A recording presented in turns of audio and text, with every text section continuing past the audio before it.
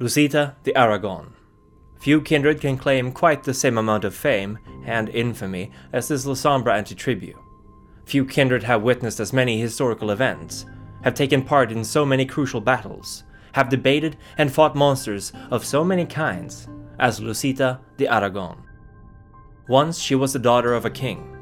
Alfonso I of Aragon had little time for his willful and independent child, considering her a distraction best left for God to sort out, and thus he would often send his rebellious daughter for confessionals, hoping that the priest would teach her humility and propriety.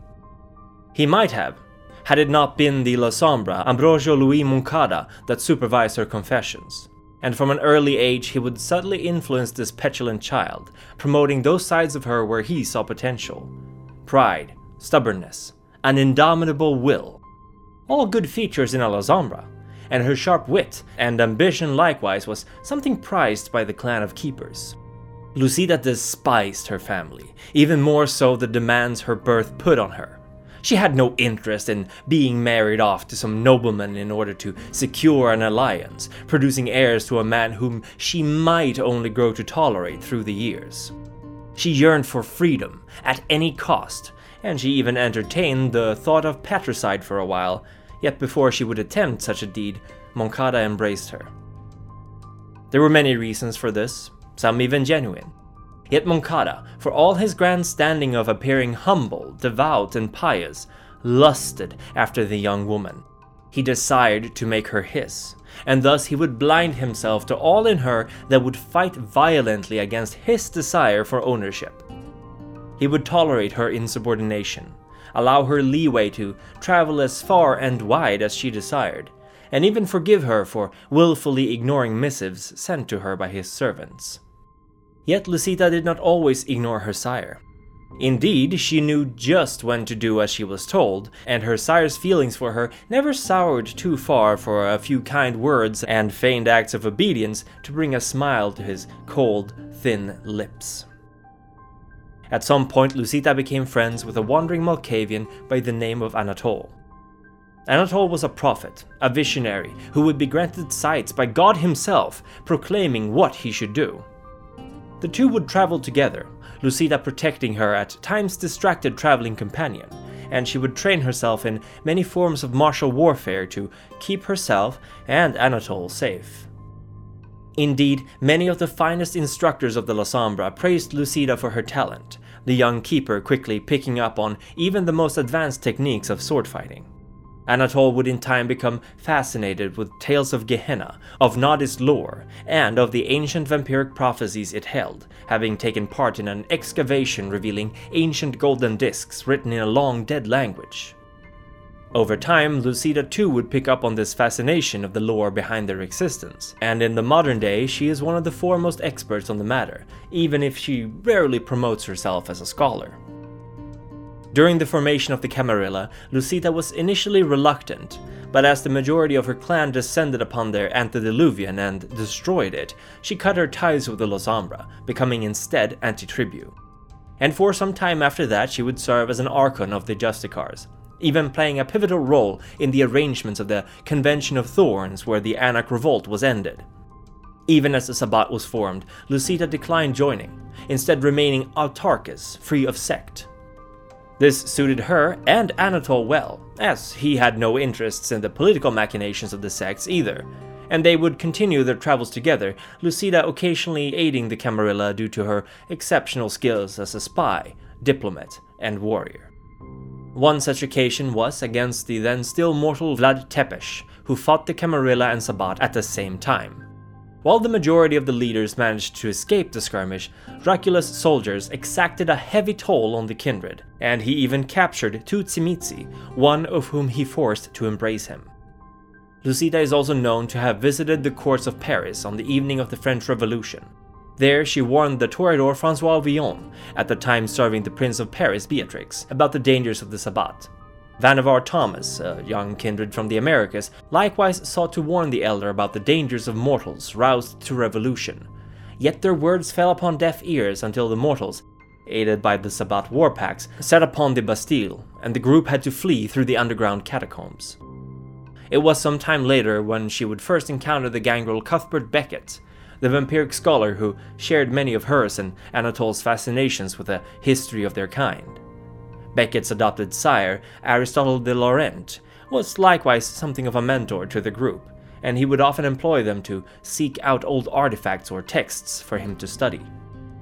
Lucita would also develop a special kind of relationship with the Banu Hakim Fatima al-Fakadi. This masterful assassin had been given the mission to kill the Lasombra anti-tribu. Yet the two of them fought until dawn, and once the day had passed, they would eventually become lovers. Their relationship would be stormy, to say the least, their professional careers often getting in the way of their feelings for each other, yet the spark would remain throughout the years. Eventually, Lucita would turn to contract killing as a profession, something she was quite good at, but also likewise helped pay for her desire to stay moving. In the late 90s, she would wind up killing the Archbishop of Miami, Borges, on behalf of her sire Moncada, whom had a long-standing rivalry with the American Lasombra. This would cause her to develop a rivalry with another Lasombra named Tally.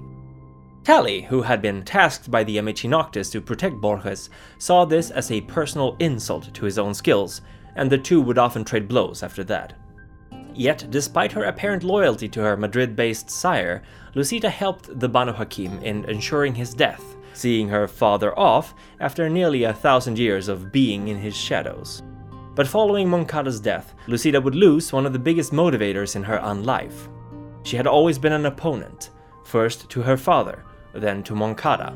She had defined herself by those she opposed, and with Moncada out of her life, she would feel her humanity slipping. It is not sure after this how things have proceeded, as the most recent events of the Kindred Society are murky and unreliable. It is believed that eventually Lucita joined the Sabbat, having decided to walk the path of night instead, her clan's ancient set of morals and beliefs. Then she would ascend first to the seat of Archbishop of Madrid, replacing her deceased sire, a position she would keep until she resettled in Zaragoza, the city of her ancient homeland. Yet some also say that Lucita was present during the assassination of Melinda Galbraith during a night of Palagrande where she and Cuthbert Becket were personally invited to have a meeting with the regent of the Sabbat. Yet they never made it to the hotel where the regent was staying, the building firebombed and the Toreador anti-tribu confirmed dead. Vasantesina, an ancient Malkavian who had been one of the first to join the Sabbat, would later reveal to Lucita and Becket that the woman who had died in the hotel was not in fact Galbraith, but her body double who had pretended to be her for the last 16 years. Indeed, Zachary Sikorsky kept up the charade for years, only a handful of the Sabbat's leaders knowing about it. Yet, ultimately his death had been sealed the moment he entered the chambers of Galbraith. Vasantesina suggested Lucita meet with Maria Sandoza, another child of Moncada's and the High Inquisitor of the Sabbat. Sandoza and Lucita have had a strained relationship. Yet, as the two met, Sandoza, appearing like a young woman in the midst of her teenage years, quite belying the great power wielded by the High Inquisitor, is said to have embraced her sister upon their reunion. Regardless of how events played out, if they even did to begin with, both Vasantesina and Sandoza are said to have supported the nomination of Lucita to the rank of regent over the Sabbat. It is not known, however, if she ever ascended to this position as, soon after, the Gehenna Crusade was fully set in motion, the vast majority of the sect proceeding to engage in the conflicts for which it had been preparing for the last several hundred years. Lucita has not been heard of since then, although rumors circulate that she has been seen visiting other cities, often paying special attention to younger kindred whose idealism and naivete she has grown quite fond of. She is also said to have last been seen in the city of Vancouver, yet this would contradict another, more sinister rumor. A rumor that suggests that one of the requirements for the Lasombra to be allowed even the chance to join the Camarilla was for the destruction of this Lucita de Aragon, and that a certain British hound, who held a grudge towards her, carried out the deed.